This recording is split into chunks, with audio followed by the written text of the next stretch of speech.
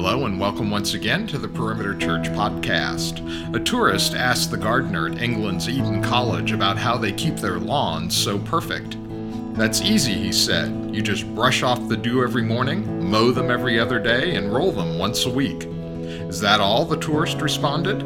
The answer? Absolutely. Do that for 500 years and you'll have a nice lawn too. Lead teacher Jeff Norris continues the series Rooted, a lifestyle of radical dependence, with this sermon entitled Rooted in Self-Denial and Sacrifice, which covers Mark chapter 8, verses 31 to 38. For more information and to watch or hear other messages, please visit our website at perimeter.org. Thank you for joining us today. This is a special day, and it's a special topic as we continue in this series of being rooted. Rooted in what is it that we need to be about as followers of Jesus in order to flourish. And I'll talk even more a little bit here about what do we mean by that. But it's a special topic to coincide with just even remembering and celebrating all that God has done through Randy and Carol, because we're talking about this morning rooted in self-denial and sacrifice, and what examples they have been of this very thing, of self-denial and sacrifice for the sake of the flourishing of the kingdom of God. I can think of no better topic, no better subject to broach on a day like today when we are honoring them. So let me pray for us, and then I'll jump in quickly to where the Lord is leading us. Let's pray. Father, thank you. Thank you that we get to gather together. Thank you that we get to open your word. And thank you that you have called us to a life found in you. And all that comes with that, Lord, teach us well in these minutes we have together. Let your spirit move. May your word do its work in us and among us. We thank you and we give you praise. Would you do it for your glory? We pray it in Jesus' name. Amen. So I like a pristine lawn, a perfect yard, gloriously green, edged well, no weeds. Not necessarily talking about my yard. I'm just saying that's what I like. That's what I long for. But one of the reasons that in my years of home ownership that I haven't had that kind of yard necessarily is because to have a yard that is pristine, that is beautiful, that is flourishing, is really hard work. It's a daily battle because all the things that you don't want to grow naturally grow in the soil of your lawn when you don't do anything.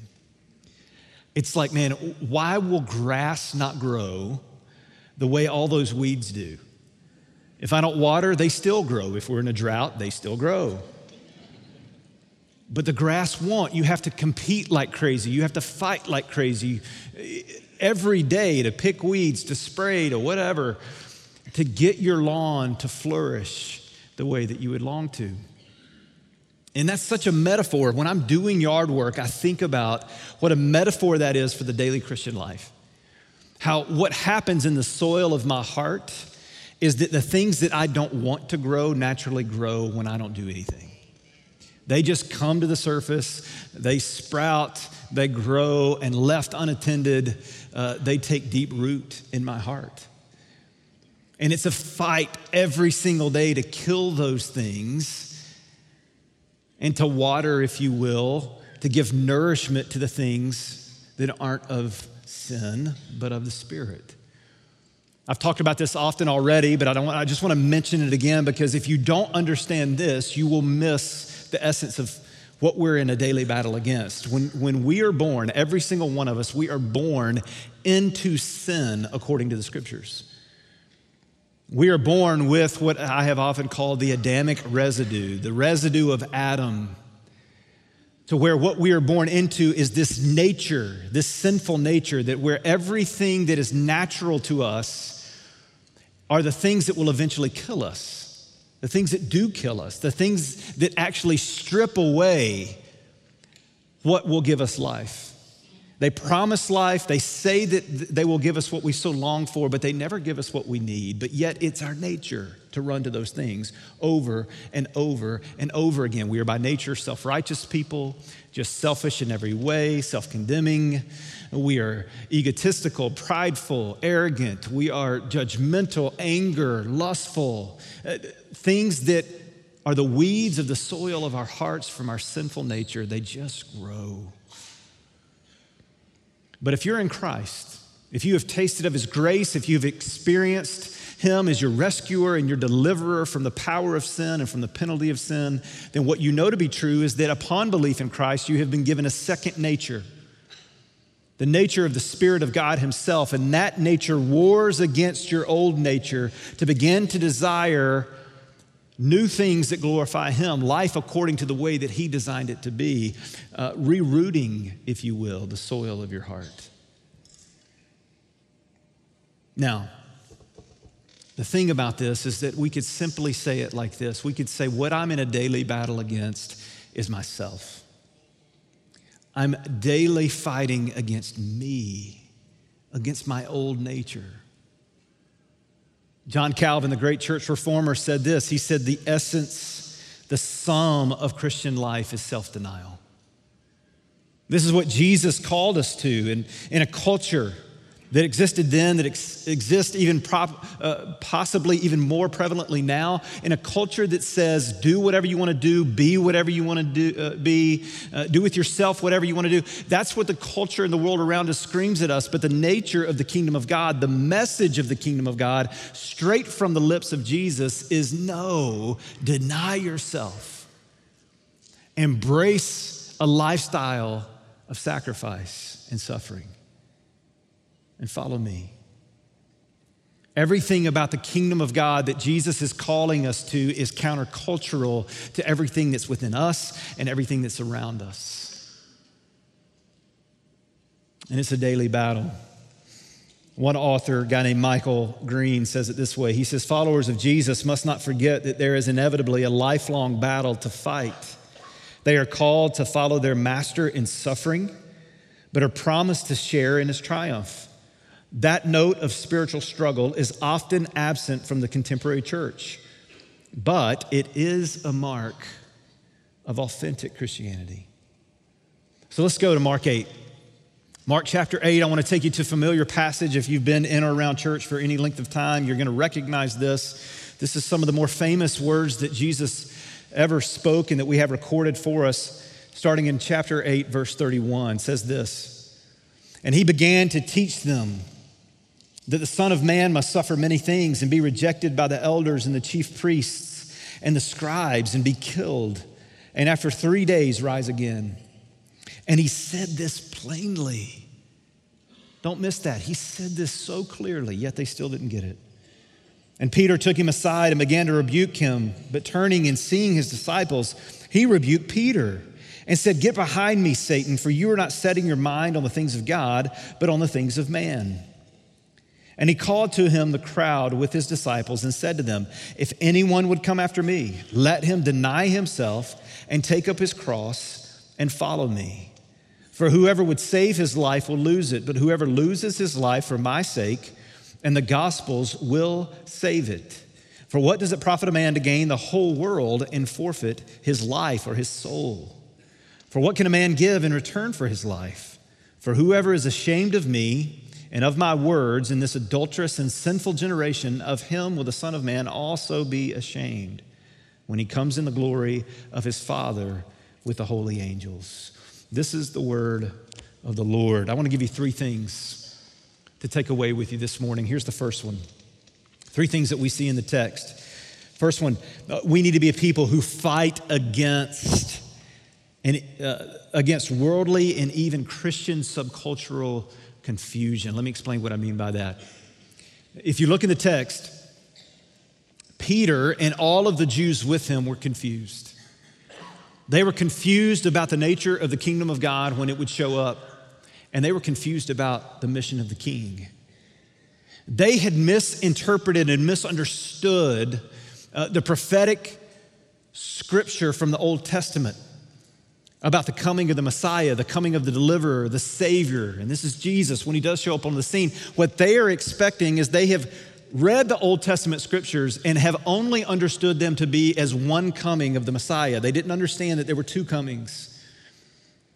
And what they were looking for is they were looking for militaristic rescue, deliverance, political, government deliverance to give them back their earthly kingdom that they had under David and Solomon when it was in all of its glory. And that's what they so longed for again. And that had been almost a half a millennium since they had that. And so they thought that their biggest problem that the Messiah was coming to deliver them from was the Romans. Those who were in oppression over them, those who were in power over them. And so they thought, this is what, when he comes, this is what he will deliver from. And so when Jesus says, you can understand why Peter would rebuke him, because when Jesus says, I got to die and then be raised on the third day, Peter, all they hear is you're going to die. Wait, hold on, aren't we going into Rome and taking over? Like, what do you mean you got to die? And they didn't understand. They were confused about the nature of the kingdom of God. Because here's what the human heart will naturally do is we will construct and misconstrue anything that we can to ultimately center it on what we most want. And what we most want is almost always centered on our personal comfort and ease. That's what we chase after. That's what we long for. And they were confused then, but don't miss it. We are a people who are so easily confused now about the very same things, the nature of the kingdom of God and the mission of the King. We are a people who still operate in our old nature, left unto ourselves when the weeds of selfishness and comfort and ease begin to take root within us and we don't root them out and we don't live in self-denial and sacrifice. What we will ultimately do is we will take the message of the Messiah, Jesus himself, and make it about our comfort and our ease. We will say this is ultimately about me, so we fight inwardly with this confusion. We also fight the world around us. The message of the world around us. The message of the world around us that markets to us almost in every way is to say, you need this that I'm offering you because it will make your life easier. It will make you more comfortable. And we hear that message and we flock to it because that's what we most want. But we also fight the confusion that has taken root even in the subcultural avenues, if you will, of the church. There's so many pockets of Christianity that exist today, primarily in Western Christianity, because there's the places where this is most rooted is in the places where there's most wealth. And it's a message that is not biblical and it is not a gospel at all, but it is a fake gospel that says that if you believe upon Jesus, you will get what you most want, which is your comfort and your ease. And Jesus says something very different than that. If you want to follow me, you must deny yourself, take up your cross, and follow me. Michael Green, the guy I quoted earlier, simply says this. He says to follow Jesus meant conflict with ease and with comfort. We have to fight against the confusion of what is the nature of the kingdom and the mission of the King. The second thing is we have to be a people who embrace and expect the suffering that accompanies following the Messiah. There's suffering that comes when we follow the suffering servant. He has invited us into his kingdom rule and reign, which means that yes, there is a day coming. There is a day coming with unthinkable glory for the follower of Jesus. But in this reality that we're in now, this in-between, if you will, the kingdom has come, but not yet fully. We are in the already, but the not yet. And in this manifestation of the kingdom, we are called to a life of self-denial and of sacrifice that you could all put under the umbrella of suffering. And you go, wow, am I cut out for that? John Stott, one of my favorite authors, he says it this way: all too many people still ignore Christ's warning and undertake to follow him without first pausing to reflect on the cost of doing so. The result is the great scandal of so-called nominal Christianity. In countries to which Christian civilization has spread, large numbers of people have covered themselves with a decent but thin veneer of Christianity. They have allowed themselves to become a little bit involved, enough to be respectable, but not enough to be uncomfortable. Their religion is a great soft cushion. It protects them from the hard unpleasantness of life while changing its place and shape to suit their convenience. No wonder cynics complain of hypocrites in the church and dismiss religion as escapism. Tell us how you really feel, John. Everything that Jesus is calling us to embrace as a part of following him as our King is both counterpersonal to what we most naturally desire within our natural selves, and it's also countercultural. It's a call to die. It's a call to die to ourselves, to die to what we think life is most about, and to die to putting me at the center of it. To deny self, to take up our cross, and to follow him. Lastly, the seemingly paradoxical nature of Christianity leads to flourishing of life and soul. He says that in losing our lives, we find them. Now, if I didn't give you this third point, not me, if Jesus didn't take it to this place, then we would just simply think, good grief, why would I ever want to follow this guy? This sounds miserable. But what seems kind of paradoxical to us, that you would say that in losing my life, I find it, the reason that is because we actually begin to embrace a life that is centered on the very thing, namely Jesus, that we were made for. And so when our life begins to get more and more aligned to who he is and his presence and his supremacy in our hearts, the more and more we actually begin to flourish. Now, it may not be in the ways that we had intended. It may not be circumstantially, but we actually begin to experience the fullness and the flourishing of the heart, soul, mind, and spirit. And whether our circumstances coordinate with that or not, it doesn't really matter, because aside from our circumstances, we are experiencing life inwardly, and through that, into the circumstances around us, a flourishing that can only come from God himself inside of us. The more we lose our lives according to our standard, the more we actually experience life according to his. He says here, a verse that you may have heard before. He says, what would it profit a man if he gains the whole world, but yet forfeited or lost his own soul or his own life, meaning eternally? God is calling us this morning through this text to begin to identify and die to the ways in which we are trying to gain the whole world, and in so doing, forfeiting our souls. When I was 6 years old, I don't remember this very well, but my dad has told a story to me so many times that I feel like I remember it. But in the 1980s, Trivial Pursuit was huge. Some of y'all remember that. Some of you don't know what Trivial Pursuit is. That's okay. So with that, somebody developed a game that was set up the same way as Trivial Pursuit, but it was Bible Trivial Pursuit. I don't know if you remember this, but my family and I would play it occasionally. We would gather around, and just like a movie scene, we're playing Bible trivia. And the way the game was set up is you could draw cards or pie pieces. I don't remember exactly how it all worked, but one of the cards that you would get would be finish this verse.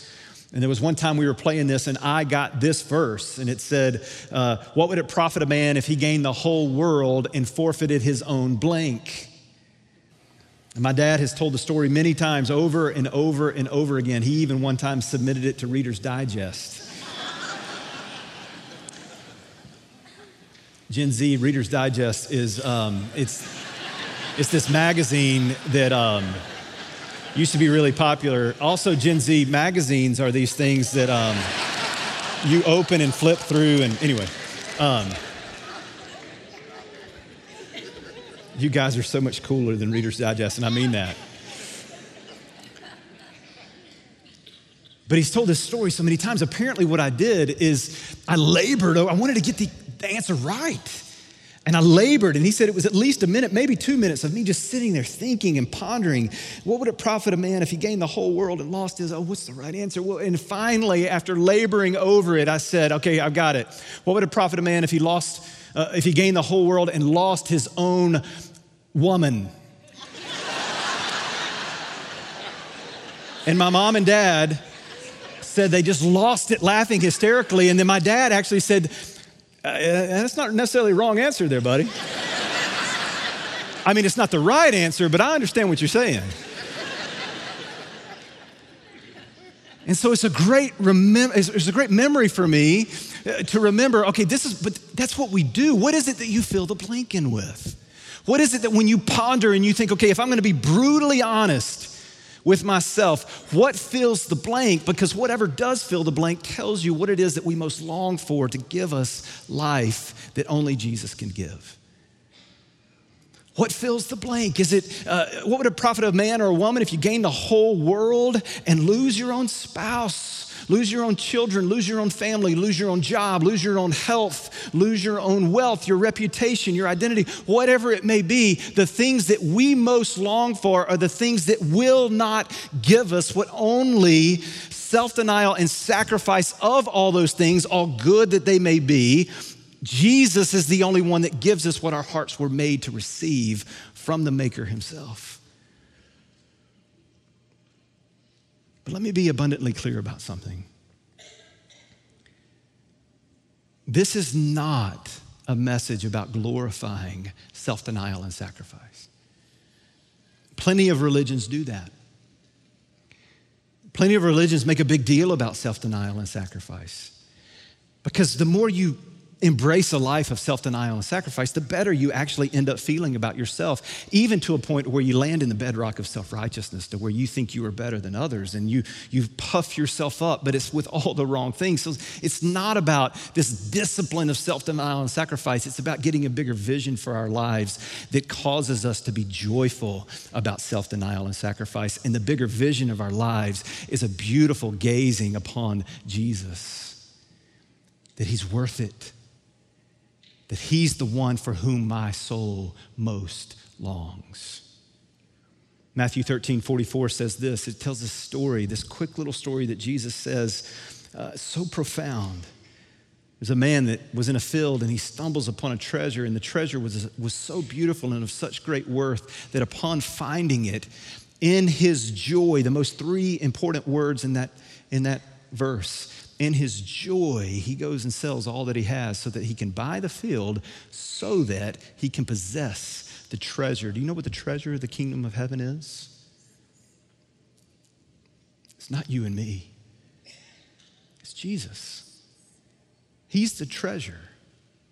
And when we discover him, so to speak, when our eyes begin to be open to his beauty, that he is the way, the truth, and the life, he's the one whom life is in, we actually get such a big vision for our life centered on him and his supremacy and his glory and his reign that we will begin to then at that point grow in the ability to joyfully let go of all these other things so that we can have more of him.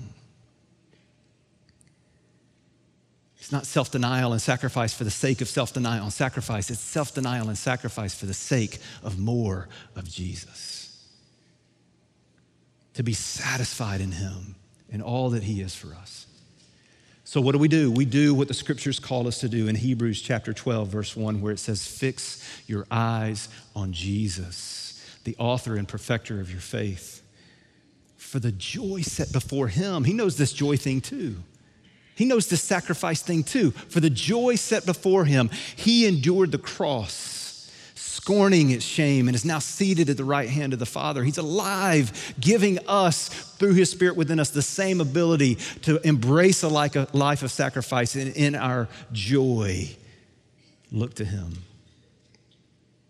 and find life according to the way that he has designed it to be, not according to the way that I want it. So, Father, would you do that with us? Would you make us a people who, because our vision of Jesus is growing more and more and our experience of him satisfying the depths of our souls, we are a people who grow in our ability more and more and more to die to the things of this world, to die to the things of our old nature, to embrace more of Jesus in our lives. Give us your power to be able to live that out, to be a radically dependent people. And would you do it all for your glory, we pray. In Jesus' name, amen. You've been listening to the Perimeter Church podcast. Perimeter Church is located at the corner of Highway 141 and Old Alabama Road in Johns Creek, Georgia. Please visit our website at www.perimeter.org for more information, to give us your feedback, and find other messages from our teaching team. Thanks for making this podcast a part of your day.